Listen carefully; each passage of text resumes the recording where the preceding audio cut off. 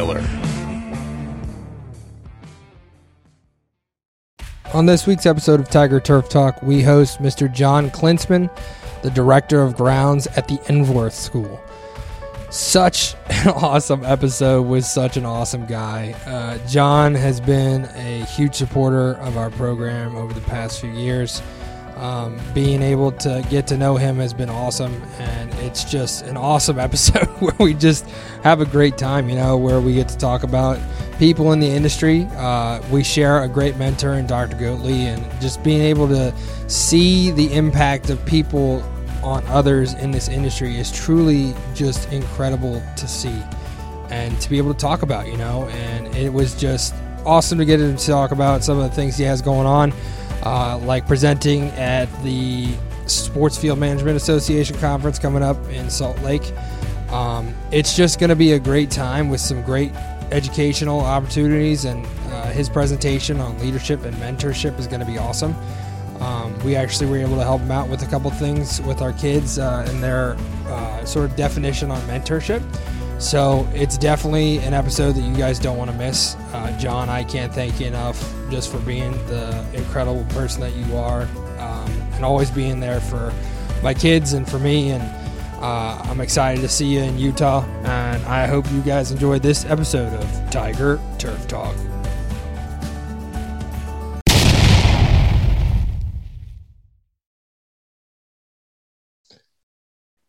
Good morning. Welcome to the 84th episode of Tiger Turf Talk. I'm your host, Drew Miller. Today we have on the Director of Grounds at the Ensworth School, Mr. John Klinsman. How you doing? Hey man, how are you? I'm good. How are you?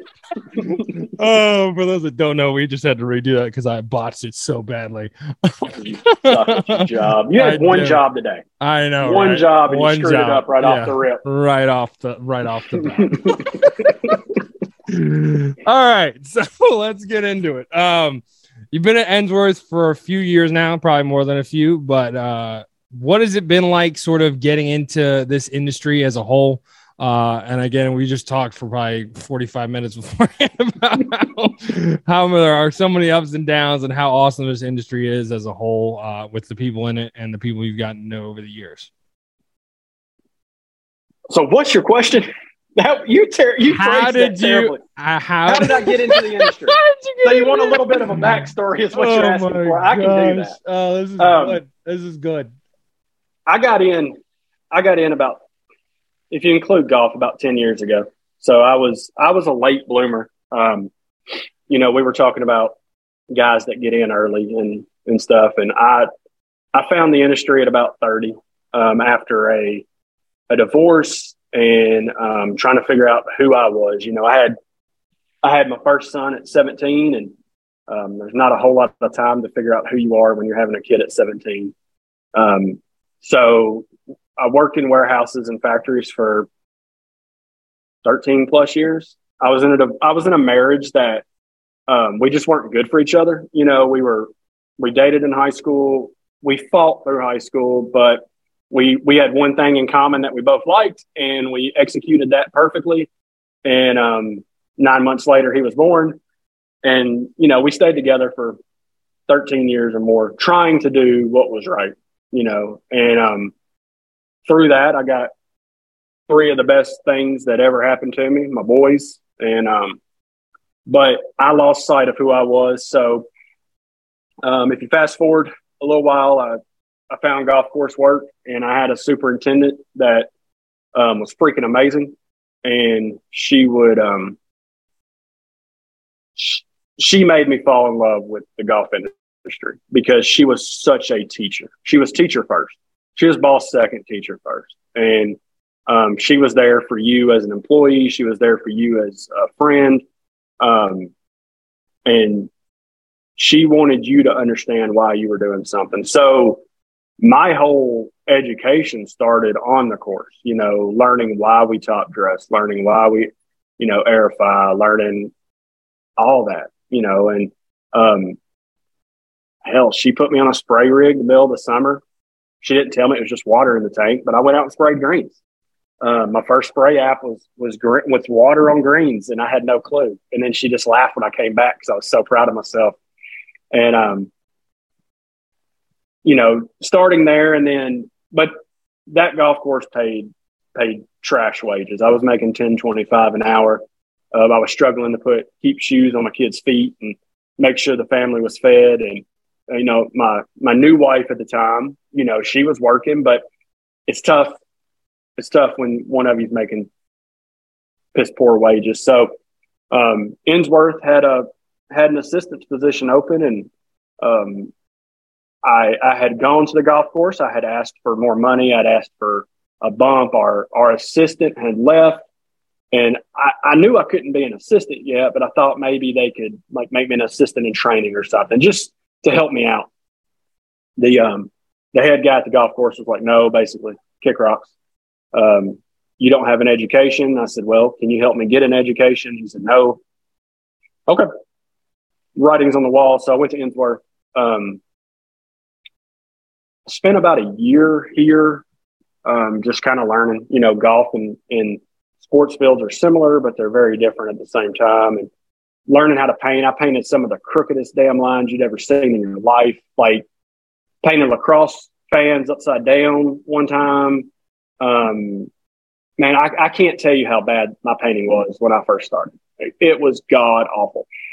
But after my first year, they were giving me my standard, 2% raise or whatever. And I said, you can keep the raise if you'll pay for me an education. I presented them with the paperwork for the University of Georgia continuing education, because I had met one of their reps at the trade show a few weeks before at the SFMA now trade show.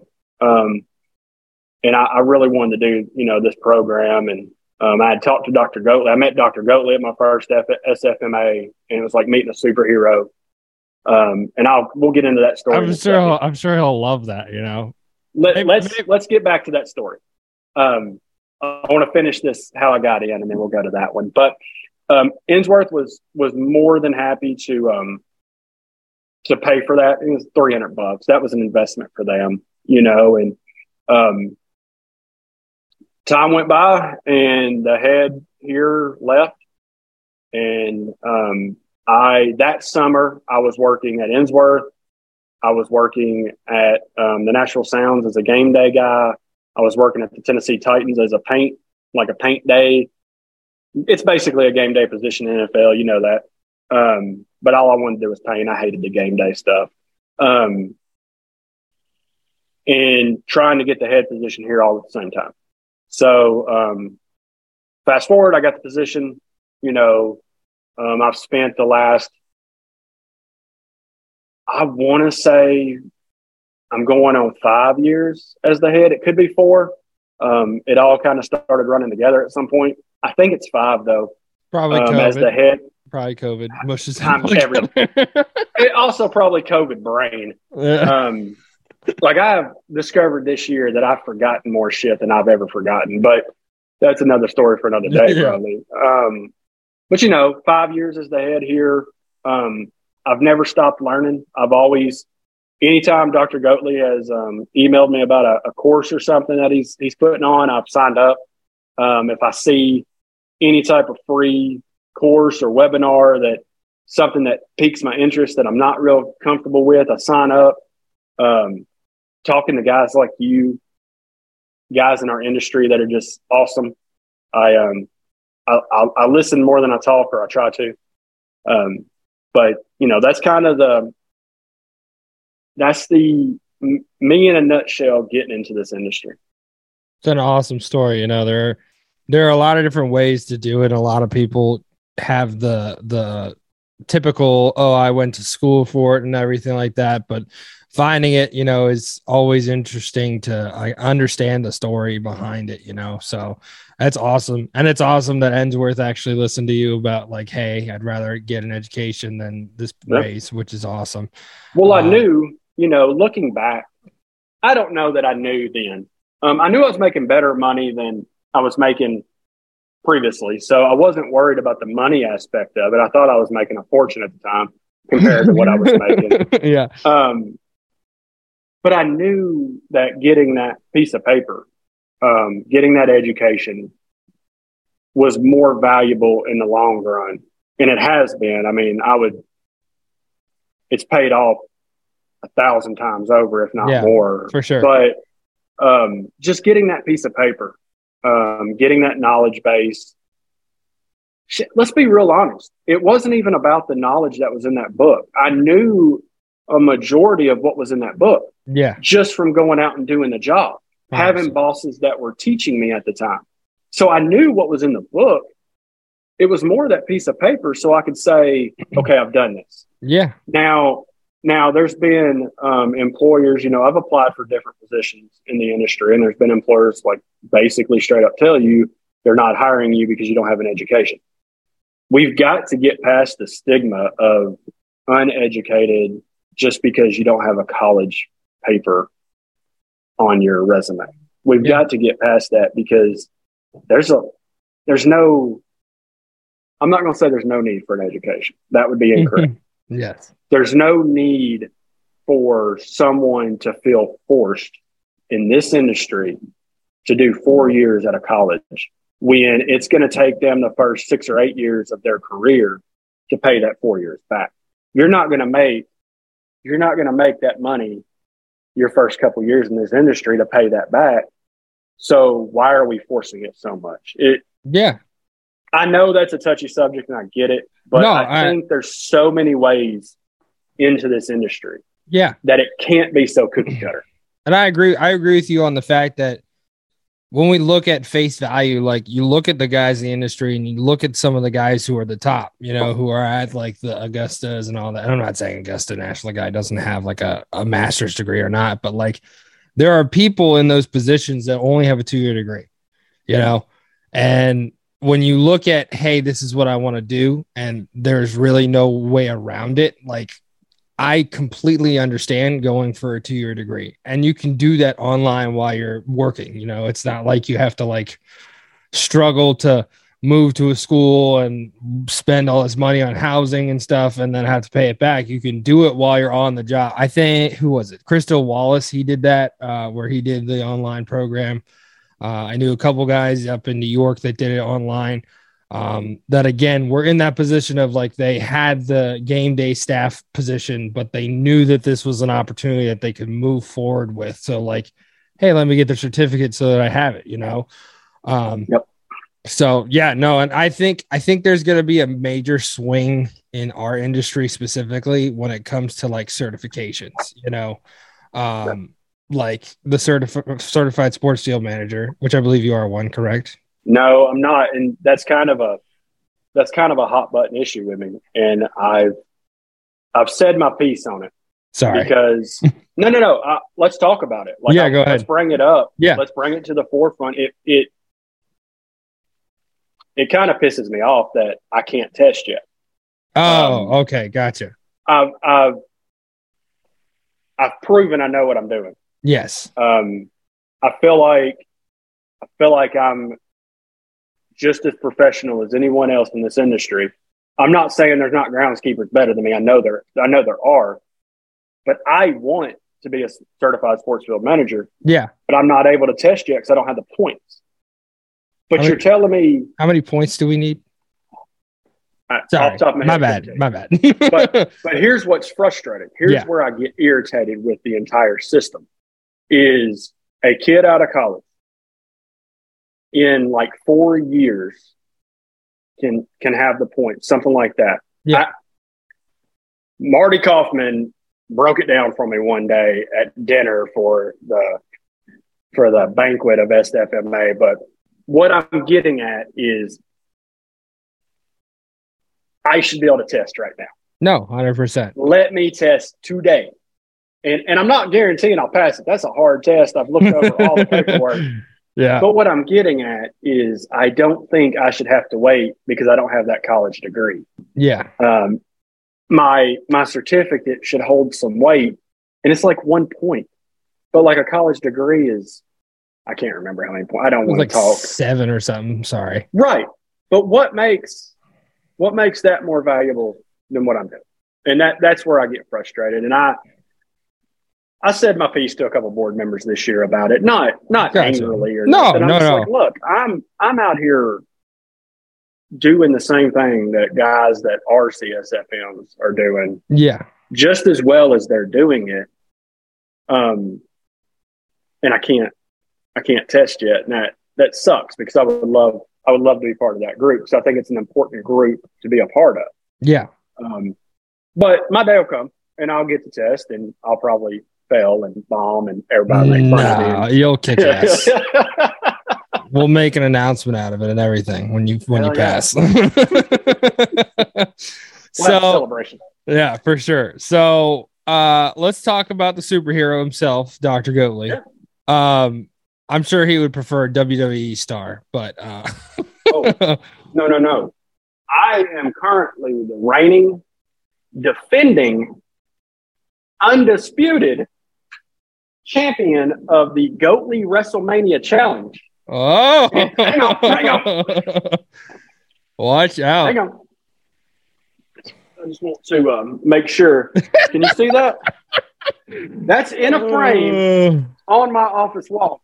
I don't understand why I wasn't given a title belt, but I wasn't. So, I handed everybody their ass in the WrestleMania Pick'em Challenge, and was awarded with a certificate there. It's funny the Dr. Goatley story, and him and I have told it many times, and we're going to tell it again this coming SFMA, I'm sure. But I was new in the industry. I'd been in sports fields for almost a year. And I was trying to soak up everything I could. I was buying books when I could, reading, just get what I can. And like I said, a month after the first SFMA, I did the University of Georgia continuing education stuff. So, I was heading that path when I met Dr. Goatley.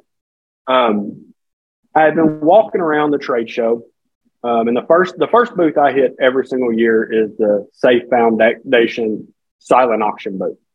There's always something there that's neat, different, fun. I don't know if you see directly behind me, there's a Sports Illustrated article.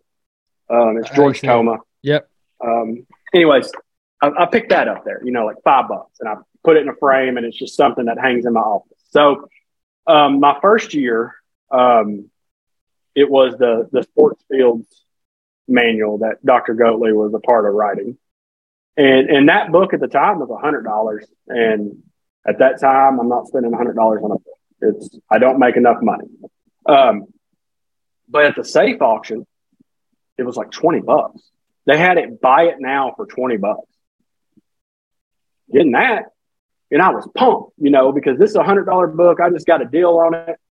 I'm jacked up. I had no clue who Mike Goatley was. Zero clue.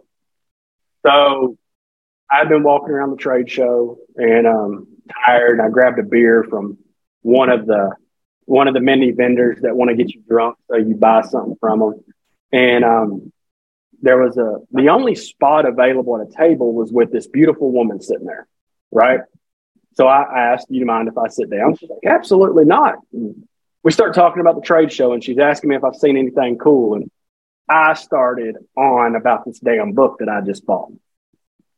And she's like, "Would you like to have one of the authors autograph it?" Like, I said, "I'm not going to bother anybody." She's like, "Well, it's my husband. It's not a bother. He'll do it." Dr. Goatley, Lisa Goatley, and myself sat at that table. We closed down the trade show that night, just talking. He asked me my goals, what I wanted to do in this industry. And for me at that time, I was setting goals, but I had absolutely no clue how to achieve these goals. You got to think back. You were a young man your first year in this industry, right? I was just as lost my first year as you were your first year. I just had a family I was raising at the time. You were a college student. But I felt those same lost feelings that first year. And, man, that bloomed into, at first it was an email here and there, a text. And that's how it's always been. It's always just been, we just reach out to check on one another. And he's become that person that there's several people in my life that if they didn't come in to my life at that point, I think my life goes a different direction. So Dr. Goatley was one of the very first people in this industry that I feel like if he didn't come into my life at that minute, my career possibly takes a different turn than it has. You know, and I feel like I've had a great career so far. You know, feel like I've got to do some amazing things, and but if that doesn't happen, I don't know what else doesn't happen. You know, it's that rabbit hole that you can go down, and there's several other people that have been there, but he was that first real one that I think believed in me, which was weird to me because I didn't even know how to believe in me at that time because I still wasn't painting straight lines. I still don't, so it's okay. I had figured it out. The boys at Purdue taught me a little trick. Yeah. Turning the nozzle backwards. So I use a line laser. All right. S100, what cheapest Graco model they have, right? Yeah. And I turn that nozzle backwards so that the fan is actually facing. You can actually see where it's going instead of 3 feet in front of you. Not only can you see where it's going, but because it's at the 2 wheels instead of the 1 wheel, when you do get wobbly, it stays straight. It stays the course. Gotcha. When they taught me that, and that wasn't that long ago, it changed. Like I quit painting lines when I became the head because I said, screw it, I don't have to. You know, it's teach the guys how. Yeah. You don't have to do it. But when they taught me that, I was like, oh, I'll paint lines again. I'm fine with this. So it's like you and I talked about before this thing came on, listening to people when they talk. Listening more than you talk, and you learn.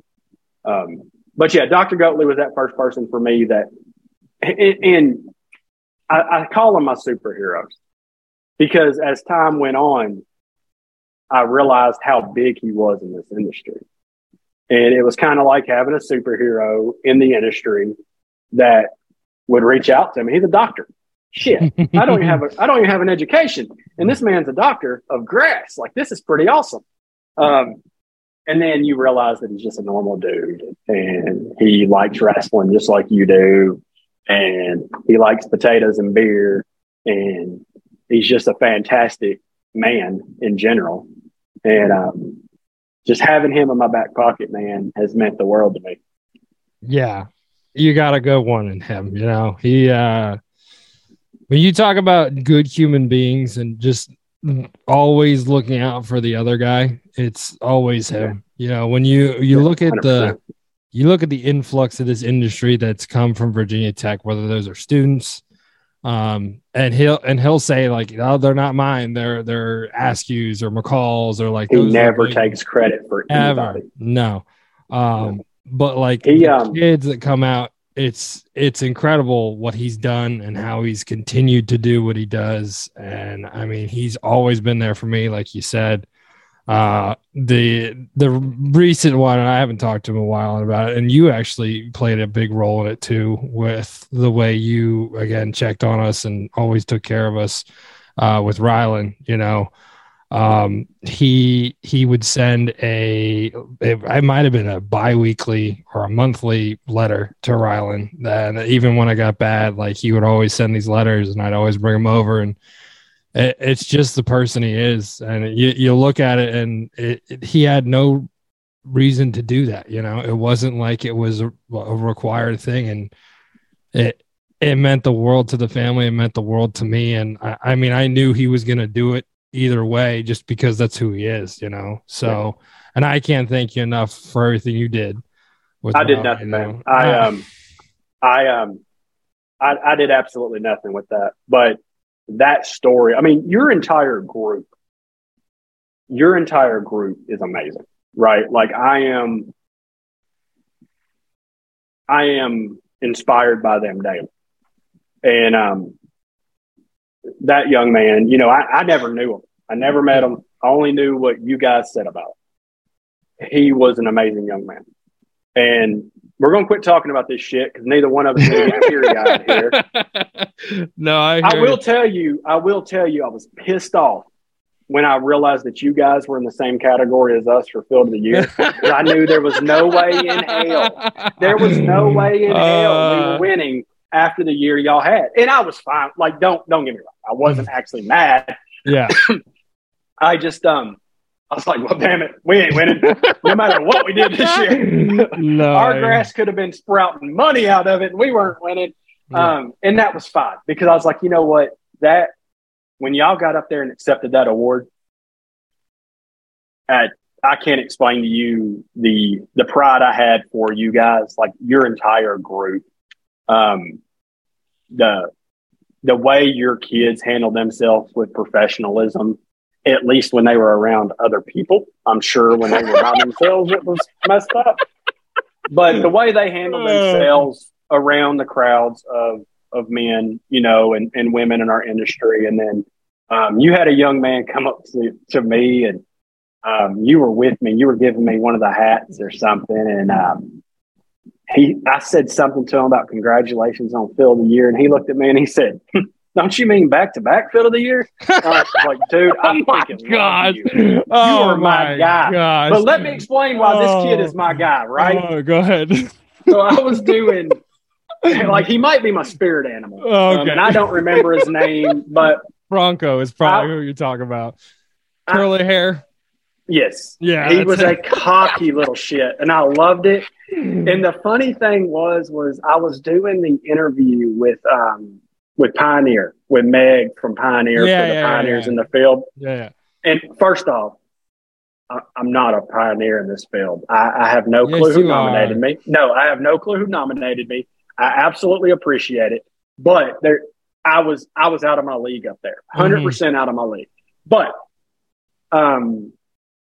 when we did she did like a podcast episode with it's supposed to be with just me, but I pulled Thomas Trotter, who is the head groundskeeper for the Nashville Sounds, and I pulled Michael Brownlee, who was a sales rep with Simplot. And she said something about us winning Field of the Year.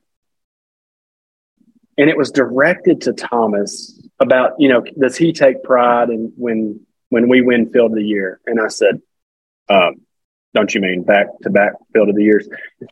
For Tennessee Turf Grass Association, right? That happened about 30 to 45 minutes before you and I met at the trade show for you to give me one of them hats. Oh, gosh. And he said it to me, and it made me so darn happy. Because I'm like, you know what? We as turf managers beat ourselves up daily, right? You know this. We get one bad spot in a 80,000 square foot area, and we beat ourselves up, right? Own it when you do good. Yeah. Own it when you're winning awards, because this shit is not going to last. Like, we've had a great 2 or 3 years here. We can't sustain it. We might continue being good fields. We're not going to continue winning awards. At some point, someone else is going to win the award. So I was so proud of that young man for being like, don't you mean back to back? I was like, had a baby. And you were so embarrassed by it. I was. No.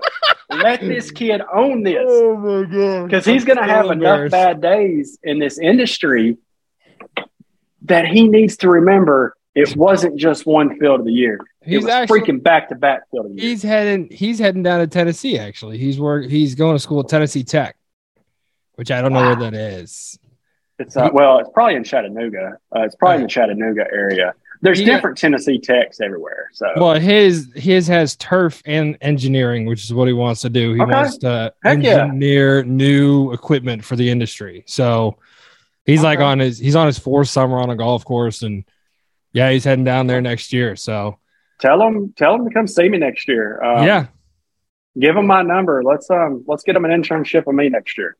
I'll let him know. Absolutely, because that guy's my spirit animal, man. I'm not gonna lie to you. I'm just now thinking about like the late night with him. Like, you guys just oh gosh, that'd be funny. We might. Yeah, you send him my way next. Okay. We'll have some good times. Yeah, I guarantee. For sure. I love that kid. That made me so happy. That made me so happy when he said that. I'm still embarrassed. I don't even know what we're talking about right now. We need to steer this ship somewhere else. Okay. let me do that real quick. Nice. So we were talking earlier. You and Dr. Goatley are going to be presenting in Salt Lake this year coming up. What are you guys looking to present about, and how are you excited? I mean, obviously, presenting at SFMA is a big deal. You know, it's an industry event, the industry event, I should say, and it's a great opportunity to get out there and just talk about your experiences, whatnot. So what are you guys going to be talking about? And what do you want us to know sort of before you actually come to the event, which you all should come to, because we'll be there. You asked if I'm excited. So if you haven't noticed, all of my answers go back, right? So let's go back to my first SFMA. The people presenting were up here in my book. And do you remember your first one and how you were like, I will never be doing that. That is not. That's a very good point. That's a good point. Right. Denver. Oh God, that was so long ago. And as time went by, I started thinking, I was like, in that Pioneer article, I mentioned something about when I'm done with this, whatever that means, when I retire, when I'm done on this earth, whatever it is, right? I want everyone that knew me to think of me as great, right? So, and that sounds cocky as hell, but I don't mean it that way. More of a legacy thing than cocky thing, you know? Sure. I understand. I want my son to remember how great of a dad I am. Yep. I hope. That's my goal. I'm sure he thinks that. But you get what I'm saying. So no, I get you. Let's put it in the industry standpoint. It's always somebody's first time. It's always someone their very first visit or second visit or their whatever. And they're looking up at those people thinking, wow, that's pretty neat that they're in front of their peers speaking. Because there's no worse group in the world to speak in front of than your peers. So I started making it a goal that I want to present at an SFMA. So it's one of those situations where I would see the email come through, call for presentations open, and I would let it close. But I would think about it the entire freaking time. Last couple of years, that's how it's been. I presented at the Tennessee Turfgrass Association COVID conference. Almost pooped my pants doing it because I was so nervous, but got good feedback from it. And then I skipped a year. And so when the call for presentations opened, I reached out to Dr. Goat and I said, I would like to present with you. And he said, let's do it. He's like, what are you thinking? And I think there's only one thing him and I can present on. First off, I'm not going to a conference to present and talk fertility to you guys. I'm not doing that. That's not what I'm about either. I'm also not going to come talk about any type of educational stuff. That's not where I'm at. Like, that's not where go out and be great at what you're good at, right? Go out and be great at what you're good at. What I'm good at, I feel, is leadership. So I feel like that's a strong suit for me. So I asked Dr. Goatley, I said, what if we talk about mentorship / leadership? That's where him and I gelled, right? He's a mentor for me. I'm hopefully a mentor for somebody else one day. So I said, okay, let's do this. So, we reached out to you guys. We reached out to the Twitter universe. And our first question right now is, what is mentorship? What's it mean to you? And your students nailed it. They're like, your students are so impressive. I mean that. I'm not just saying it because you're here in front of me. I say it to everybody. Your students are so damn impressive, because at 16, 17 years old, I was told this guy to kick rocks. Like, I don't care what you're asking me. They are an impressive group. And I appreciate you having them do it. I appreciate that. Thank you. Anyways, we're going to talk about mentorship, and we are going to be as interactive as the audience will allow us to be, because Dr. Goatley and I are only two guys that are bringing this talk to you, the audience. What we need from you, the audience, is to talk to us. Because it doesn't matter what mentorship is to us. It's what is it to you? How can I be a better mentor to you? Or how can the mentees be better mentees to the mentors? Like it's a two-way street. I was talking to you about this earlier. I can only mentor somebody as much as they will allow me. I can only help you as much as you will allow me. And if every time I give you an idea, you shoot back with, I already know that, there's no reason for me to try to help you. So our talk will be about how I want our talk to be interactive. Dr. Gutley wants our talk to be interactive. It's going to be up to the audience to interact with us. And I will be there. I will be interactive. I'll get other interactive people. I promise. That's what I want. That's what we want. I don't want to talk. Like I want to present what I have found. Dr. Gutley wants to present what he has found, and then we want to turn it over to you guys and let you guys talk to us.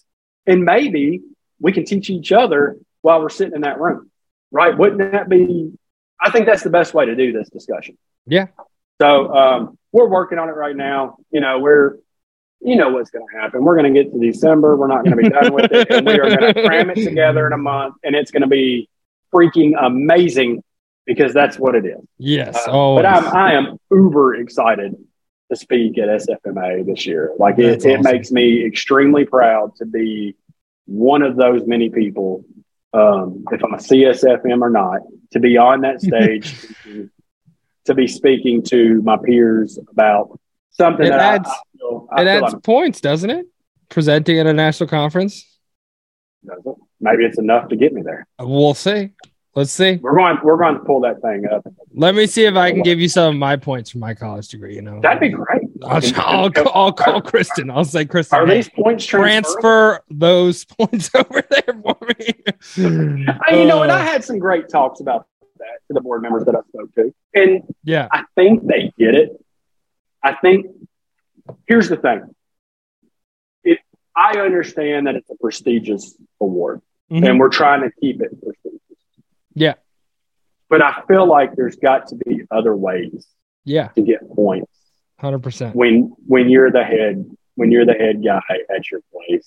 And, we did the environmental certification. I was part of a group that won a leadership award. I can't take any credit for it, but I was part of that group. Like all of that stuff should add up at some point. Yeah. And that's just kind of what I went to. I was like, I understand you want to keep it prestigious, but you don't want to push good people to not. No way. Yeah, you're going to push them away, or you're going to make it so difficult that people don't care to come do it. Yeah, and I think that is a great point because there are so many different layers to that in a sense, and I don't know if that's the right term, but like there are so many things we want people to do. Like we want them to come to your presentation, be interactive. But like you said, it's the end of the day on that day. And it's like, hey, how do we get those people to be interactive? You know what I mean? A keg. We're going to bring a keg in. We're going to tap that. That is one way to do it, I guess. Flowing. That is one way to do it, I guess. Yeah, no, but like I think it holds a lot of weight to, again, more than just, again, the CSFMM test, or I can say M twice. And we talk about it all the time, and people are like, hey, how do you get more kids like interested and whatnot? It's like, well, we have to provide the opportunity. And that's when you talk about my kids being impressive, I'm very grateful for that. But a lot of the stuff that comes with that is the time that we take to sort of empower our kids, give them the opportunity to have a say on what they're doing, have a say on like the paint schemes or like the mowing patterns, or even like, again, making a decision on our management practices. Like, what if we did this instead of that? Like allowing them to have that opportunity to come and make it their own is sort of like what we all have to do as an industry when it comes to things like the CSFM, like I just still think I'm saying that wrong, but like you have someone like yourself who wants to do it and who has shown that he is capable of all of it. Why would we not give him the opportunity? Yeah.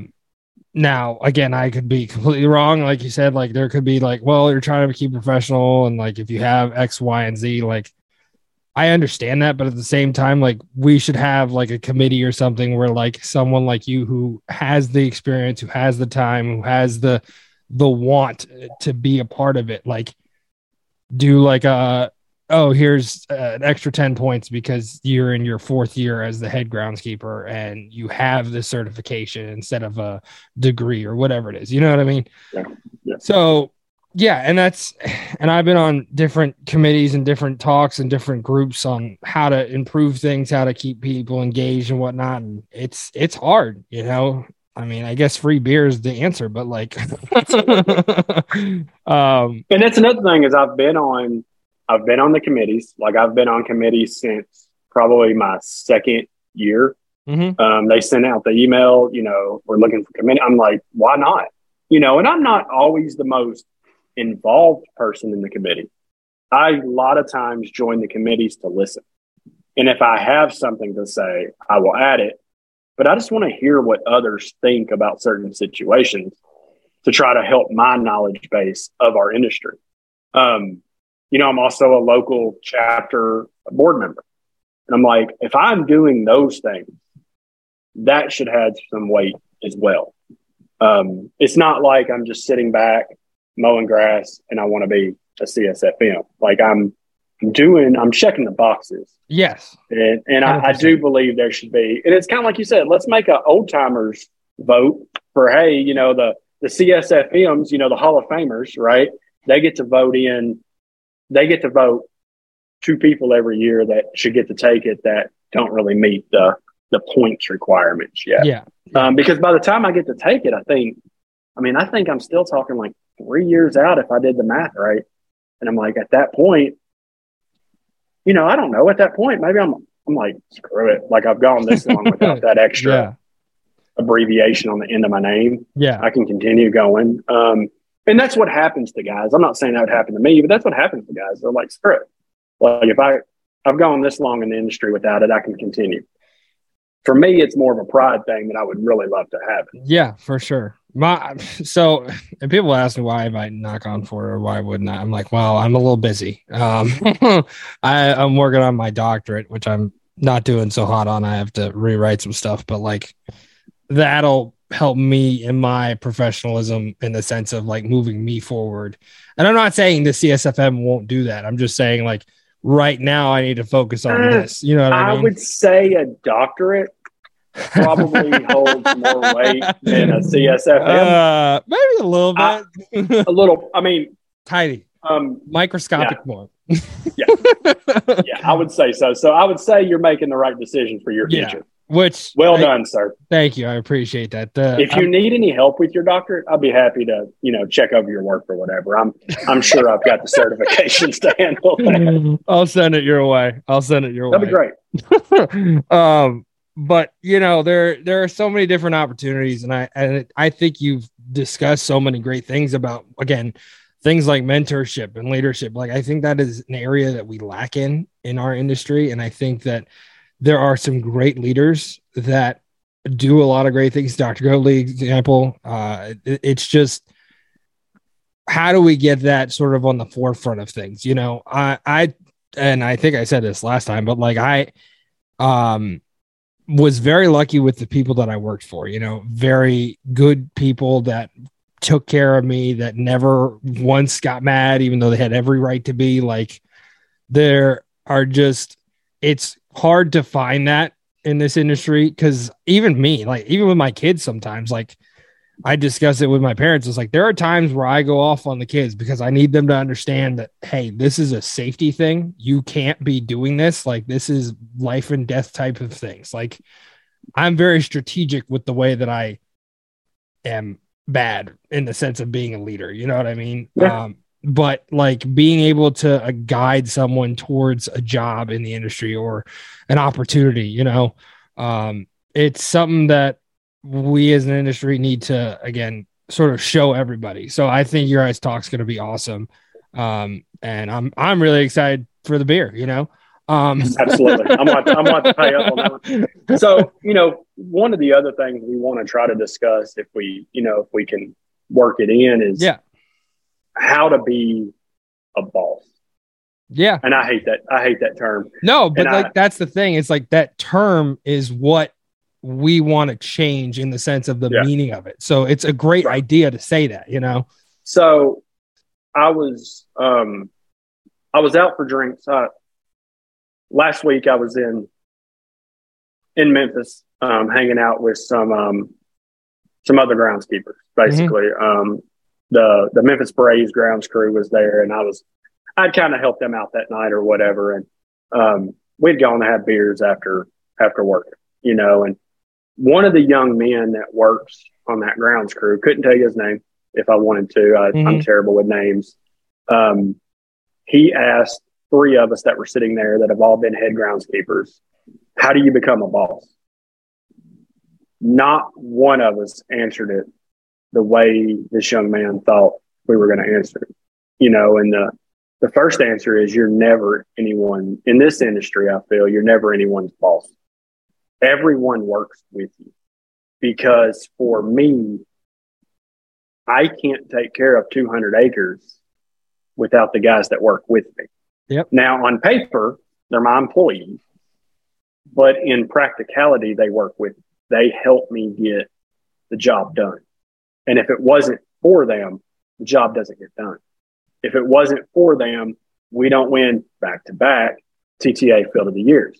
You get what I'm saying. If it wasn't for them, I don't win, or I don't get awarded a Pioneer Field or Pioneer in the field. Yep. Whatever. I don't get that without my crew. And that's what we tried to make him see, is that you never have anyone working for you. Yeah. You're always working with them. Now, there are times, just like you mentioned with your kids, that you have to be the boss. You have to ruffle feathers at times. If I've got 100 things to do today and my crew's in here sitting down on their butts, I'm going to get a little frustrated. But I also have to understand that on a day when it's 103 degrees and we have an excessive heat warning, that at 10 o'clock, I'm shutting them down. We're coming in the shop and we're sweeping the floor. We are not staying outside. So there has to be that give and take of, I am going to let you take it easy on a hot day like today, but you're going to get out there at 6 o'clock and get going to get everything we can done today. And if you do that, I will give you the rest of the day to not be out there in it. Yep. So there's a lot of give and take in this boss role. I think the other thing that we have to understand is that there's a new generation coming on. I'll be 41 next month, and the generation coming up was not brought up the same way I was. My dad throw COVID in. Yes, my dad busted his ass every day for very little money. I came up extremely poor, but my dad went to work every day and he worked hard. And I saw how hard my dad worked. And I went and I started working hard. But somewhere along the line, things have changed. And people want more money and they don't want to do nearly as much. And I don't mean that negatively. What I mean is we as the leaders have to understand that this is a different generation. And I can't expect them to be able to go out and work as hard as I feel I would be working right now. Yep. What I have to do is set them up for success and hope that at the end of it all, we got everything we need to get done. I can't expect them to be able to do what I can go do. Everybody's built different. So as the leaders, we have to learn that there's a very large give and take in this industry, and I'm sure all industries, but we're talking about this one. So we have to make sure we set our employees, our coworkers, whatever, up for success. I can't give my guys too much to do today. You can't expect your kids to act like adults every single day inside that shop, even though you think they should. Now, I completely understand with the safety issue. Don't be a dumbass. Do what you're asked to do. Yeah. But at the same time, They're kids. they're kids. Yeah. And you have to be that leader for them to show them how you act around this equipment and that there's a time and a place to be the dumbass. And what's crazy to me, and like you said, it's a generational thing. Like, it shocks me how many of my kids who for the first time are touching like a push mower or something in my class. And it's like, why is there no like understanding of like, hey, as a kid, you're supposed to be doing some work around the house, you know, like it's not like you're expected to do it every day or whatever, but like, it is a generational thing. And I think I talked about this with Kristen, was the fact that since we're in a shortage of labor, we're not the only industry. And it's kind of it's astounding the number of industries that are low on labor, low on like qualified individuals, low on like all of these things. And it's like, where is everybody? Now is the time. Now's the employee's time. Like, let's be real honest. Right now, it's not the employer's time. Correct. Right now is the time of the employee. I don't remember a time like this ever where they had the power to say something. Well, they had the power to say, screw you, I'll go somewhere else. Yeah. Because I can't afford to lose you, but you can afford to lose me right now. So we have to learn. And I'm not saying that's a bad thing. It's ebb and flows in the world. Mm-hmm. But now, I don't remember a time where the employee had the entire upper hand. Yeah. And the other thing is like when we talk about like my kids doing internships, and there's a lot right now, like over 40, I think, this summer, it's saying, hey, you should go do this if you're interested in it, when they're paying like $11 an hour and a job at McDonald's pays $16 an hour. Like, yeah.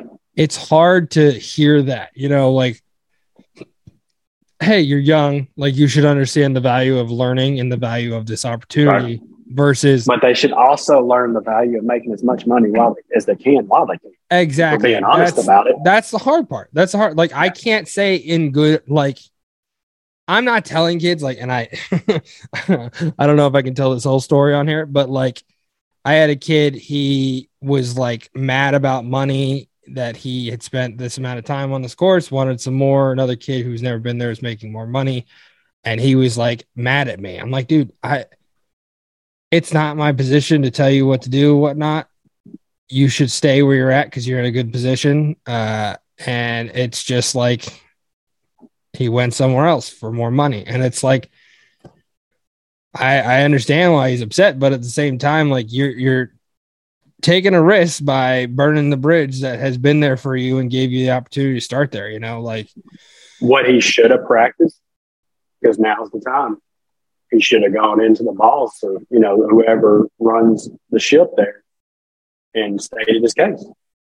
It was a great opportunity for him to act like a grown-up and go in there and state his case for what he felt like he deserved. Yeah, you know, these kids, they can be grown-ups at some points, and then other times it's like, why are you doing this? Like, but they're kids. So, and that's the thing. We hear what frustrates me. About 3 years ago at SFMAs, you heard a lot of guys talking about this current generation, how lazy they are. Right now, we need this current generation because there's nobody out there working. So instead of being frustrated with how lazy they are, how about we try to learn to adapt? And we need to. It used to be maybe it took 3 guys to do the job that we were doing. We need to go to our bosses and say, that needs to be our place to say, hey, I need one more position. Yeah. And it's not our employees' place to do that. It's our place. So we, instead of being frustrated with the generation, we need to learn as head groundskeepers to push back and say, okay, I need more people. Yeah. We're not able to get done what we used to get done. I get it, but I need more people and I need to pay them more so that they're willing to come in and do what I need done. And I know you can't have that conversation everywhere. I understand those jobs out there get it. We just can't do it. But where we can, we need to be pushing that salary higher, and we need to be pushing our amount of people that we have higher, so that we're not in the situation of my guys just don't get enough done. Yeah. Well, and the other thing is there is the stigma this generation's lazier. And I'm not saying it's not true, because there are a lot of kids that are just like, oh my gosh, like, what are you doing? Like, yeah. We have been 100%. Out here for 40 minutes. Like, you can't be complaining about it this much. But like, there are a lot of kids that are workers, and they'll work their ass off, and they will come in and do the job. Most of the time they'll do better than guys who've been in the industry. Like, it's just finding those people, you know what I mean? That we need to figure out how to find them and bring them in. And then we need to reward them for being here. Yes. Bottom line. We don't need to push them away. Which is hard to do when it comes to, again, hey, work more with less money, but at the same time, like, there are upsides. Like, I think it was Leah we were talking about before she's presenting, but she brought up a point where the only people that were in stadiums or at work are the individuals who were taking care of the field, taking care of the courses. In minor league baseball, there's the only position in the stadium outside of the GM, who's, like, again, semi the owner almost, like, most of the time, right, that has to have some sort of college degree certification or something in order to have that job, you know. Yep. Where does that say? Why are they not on the higher echelons of pay in the stadium? You know what I mean? We were the industry that still went to work every single day. Exactly. We didn't miss a day. We did, us as a grounds crew here at Ensworth, we had no one on campus for 2.5, 3 months at all. Yeah. We were the ones here. It was a lonely place to be. Mm-hmm. But we were here every single day maintaining our fields. But yet we come out of COVID, and there's people at the same place that treat us like we're just lawn care. And no offense to lawn care, but you get what I'm saying. Yeah. The same people you needed here every single day are the same people that you step on and that you don't care about what they're doing almost every single day. What happened? What changed? Yeah. You asked us to be here. You paid. Okay, let's look at this. My employer paid the entire school through COVID, whether you were here or not. Facilities got paid, teachers got paid, which is great. That's an amazing thing that they were able to do. Yeah. We all got a bonus for getting through COVID together by our board members and stuff. Mm-hmm. Like, they raised money and they took care of us, right? Yeah. But yet one group was allowed to work during that time. So why does that not show people? Right. They got paid and weren't here. We got paid and we're here. Yeah. We worked 40 hours a week. They worked 0. We made the same money they did. But yet when we all come back from this, yeah, we're stepped on just like we were. And I'm like, where? So what we're getting at here is, how do we turn that so that this next generation wants to be in this industry? Yeah. And that's, but I think where that comes is we have to speak up for ourselves. Yeah. And we have to take ownership and speak up for ourselves. I think, and again, like, I said it a couple of times. I said it during the general session, is like, I don't know who we need to talk to. And I guess it's the owners or something along the lines of professional sports or whatever. It's amazes me that, again, when we talk about professional athletes, the number of games they're playing, all these things, the amount of money they make, obviously they should make good money. They're the ones that are performing for the TVs, for all that. But when we have a guy like, again, Patrick Mahomes, who makes $500 million, there's a certain level of, hey, we need to protect the investment. Well, my issue is people don't notice that field is the first line of defense. Now, I'm not saying Do you think Patrick Mahomes is as fast as he is if the Bermuda grass is 4 inches tall? Yeah, and there are ruts all over the field. that's exactly. I don't think he makes those cuts if Yeah. that field's not freaking perfect Yep. week in and week out. And again, like it's the first line of defense. It's your first line of insurance. Like Yeah, we're an insurance policy. No, and that's my thing is like when you look at it face value, like you look at these organizations and how much money there is and how much they can do. They could take, I don't even know, like 2% of a major event. And if you allocate that to the grounds crew, their pay will go tenfold up. And you're going to get 10 times exactly from them. Exactly. Yep. And I'm not saying they don't do all the work that they can, because people like Travis Hogan and those guys do phenomenal work. No doubt. But you're going to have a crew that wants to be there for you every single day. Yeah. And instead of guys that are disgruntled and fed up and tired, working out in the elements every day, you're going to have guys that, you know what, my employer takes care of me. Yeah. I'm going to make sure I'm as positive as I can be today, even though it's snowing and we're out here painting a field. And again, it's literally like, it's got to be like 2% of a Beyonce concert. Let's talk about that. Yeah, 100%. Yeah. What's that going to do to their budget line? Nothing. But it would do a lot. It would do a lot. It would do Travis's budget line. Yeah, exactly. Like he could add probably 2 guys. He could have everyone's pay like double what it is. And like, yeah. It's also a great way to look at buying equipment instead of running on ragged equipment. But, I think that's up to us. That's, I think sit here and complain about it, but we as an industry have to do better. And we as individuals have to do better to bring ourselves to the forefront. Which again, I don't know what that approach is. You know what I mean? Like, I've been very lucky though. Like, okay, I can sit here and complain, and I have. I've told you, we stepped on it. But I was in. So our CFO is leaving. Our CFO is my direct boss. Gotcha.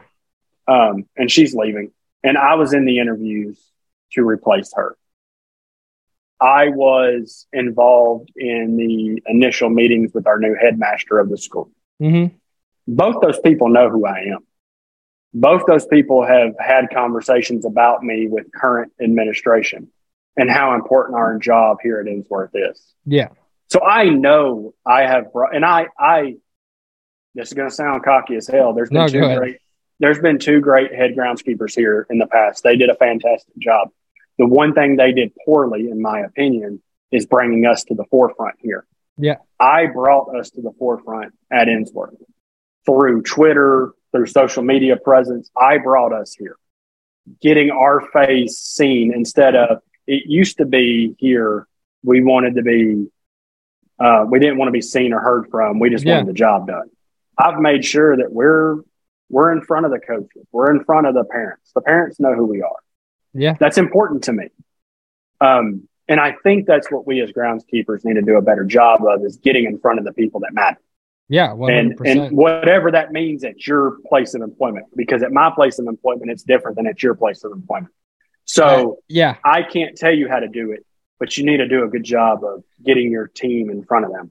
I think we've done a pretty good job. We have an artificial field that, again, it's inevitable because of the school district, and they've made every single high school stadium field artificial. Ours is going on a practice field because, again, our program and what we've done. So there are things that happen, but I would love to figure out who it is that we could talk to that'll change the game for all of us. You know what I mean? Because if you get in front of the what am I saying? If we get in front of the owners, say the NFL owners, how do we say, hey, how do we get their situation better? How does that trickle over to the MLB guys? How does it trickle to minor league guys? How does that trickle down to Parks and Rec schools? Like, I don't know that part. You know what I mean? If we could get someone at the SFMA to start setting up meetings with bigger organizations, like that would be great. But at the same time, like, how do we coherently sort of coat the entire industry is what's going to be hard. You know what I mean? What do you think would happen this will never happen. I'm not encouraging this to happen. No, go ahead. But nurses have done it. Police officers have done it. What if for one day we all strike? Every groundskeeper took the day off.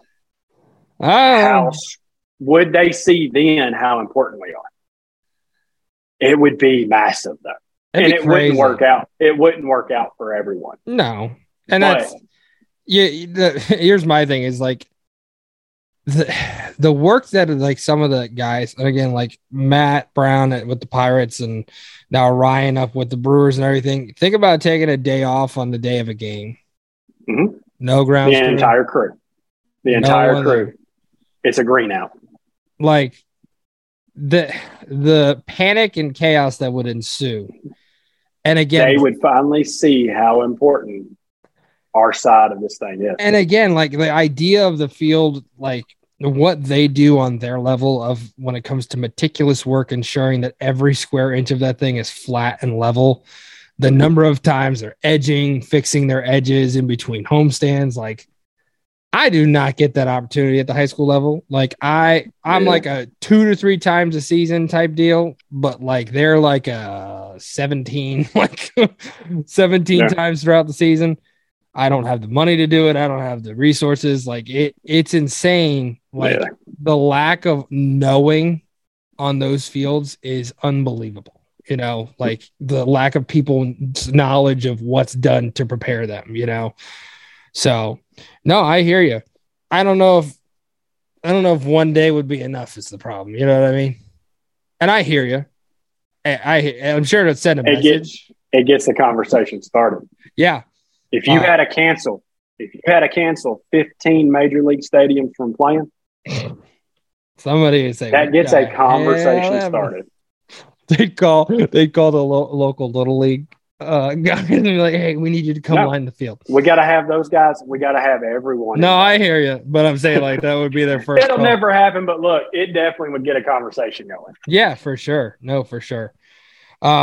So we wrap up on these last 2 questions because we're already over an hour. Wow. Sorry. I didn't mean to keep you there. Listen, there's never been a podcast I've done. I've done a couple that has gone less than an hour. It's always ridiculous. So it's not you, it's me.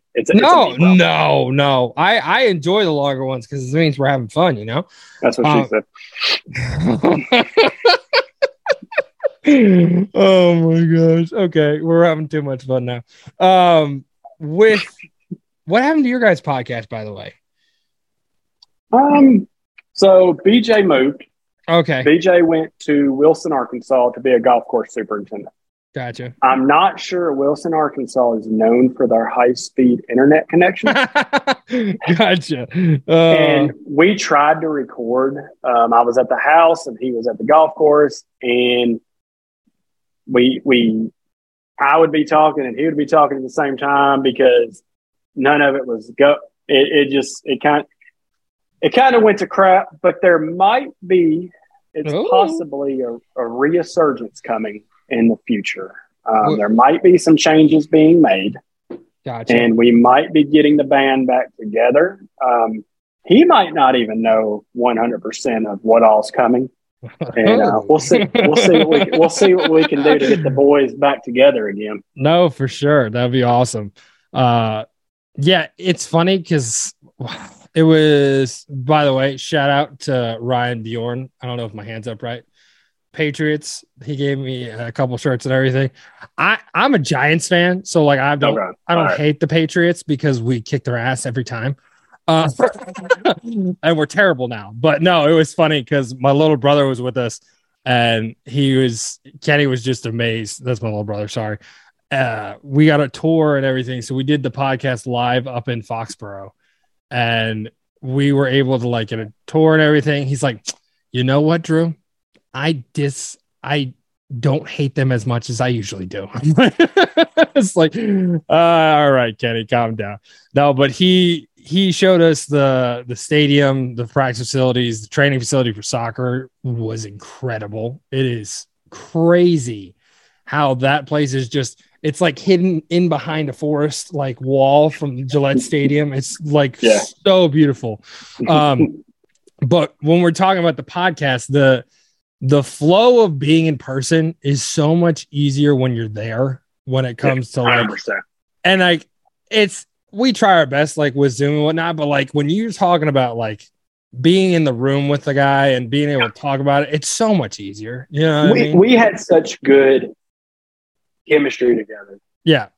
And our chemistry came from sitting here and just being like two guys sitting around having a beer. Yeah. Shooting the shit, right? Yeah. When we went to the virtual and we tried the virtual, it wasn't the same for us. Yeah. And while we didn't want to shut it down, the internet connections, all that stuff, it just didn't play for what we were trying to really be. Yeah. But we'll see what happens in the future. Yeah. Let us know. We're actually, so I haven't announced this yet because we're working on it still, but with COVID restrictions being at like an all-time low when it comes to like being at school, we're actually constructing a podcast studio at school so that we'll have a nice little space and everything. I'll still use this from time to time because I'm not going to want to go into like record over the summer or something, but like I've got like a bunch of acoustic foam over there. I've got like we bought shells and what it's really awesome. Coming together. You'll have to let students host sometimes too. Oh no, so that's the point. We usually have students hosting. We usually have like a student host, but again, summer hit and we kind of like, and it's hard to keep them like involved all the time because sometimes Lord, we would have had a great time. We would have had a great time with those students. This would have been fantastic. Yeah, especially if my boy would have been on here. Curly, if Curly would have been on here, gosh, this thing would have been off the chain. Oh, Franco. No, he's a good kid. But yeah, that's what I was like. He better listen to this episode. I will text him the episode once He better listen to this episode because he got a lot of shout out. I still can't believe you said that. I loved it. I understand, but like it's super embarrassing for me. It's like, Franco, shut up. So we wrap it up on these last two questions. Sorry to get sidetracked again. Obviously, again, you had that time where like you were finding your way in this industry, and I'm always curious about what these answers are because there are so many different ways to approach it.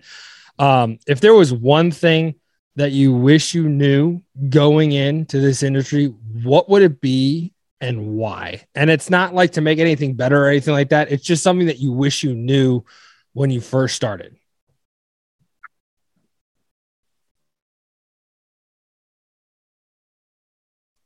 I'm good with questions. I worded that one right. You can't control everything. It's a good one. You have to learn to let go. And it's been tough.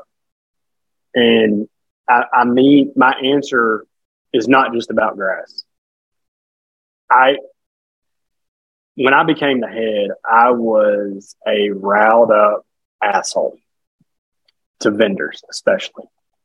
And if I ordered some freaking paint from you and it wasn't here the day you said it was going to be here, I was pissed. And I would snap. Like I have snapped on vendors over the stupidest shit.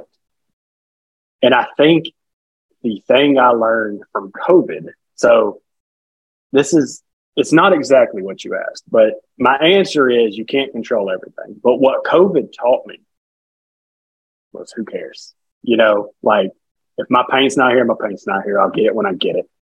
I'll go borrow a bucket from somebody down the road. Like it doesn't matter. And I've learned to be patient. So my answer to that question is that you can't control everything. And kind of the way I came to that was the COVID world changed how everything works.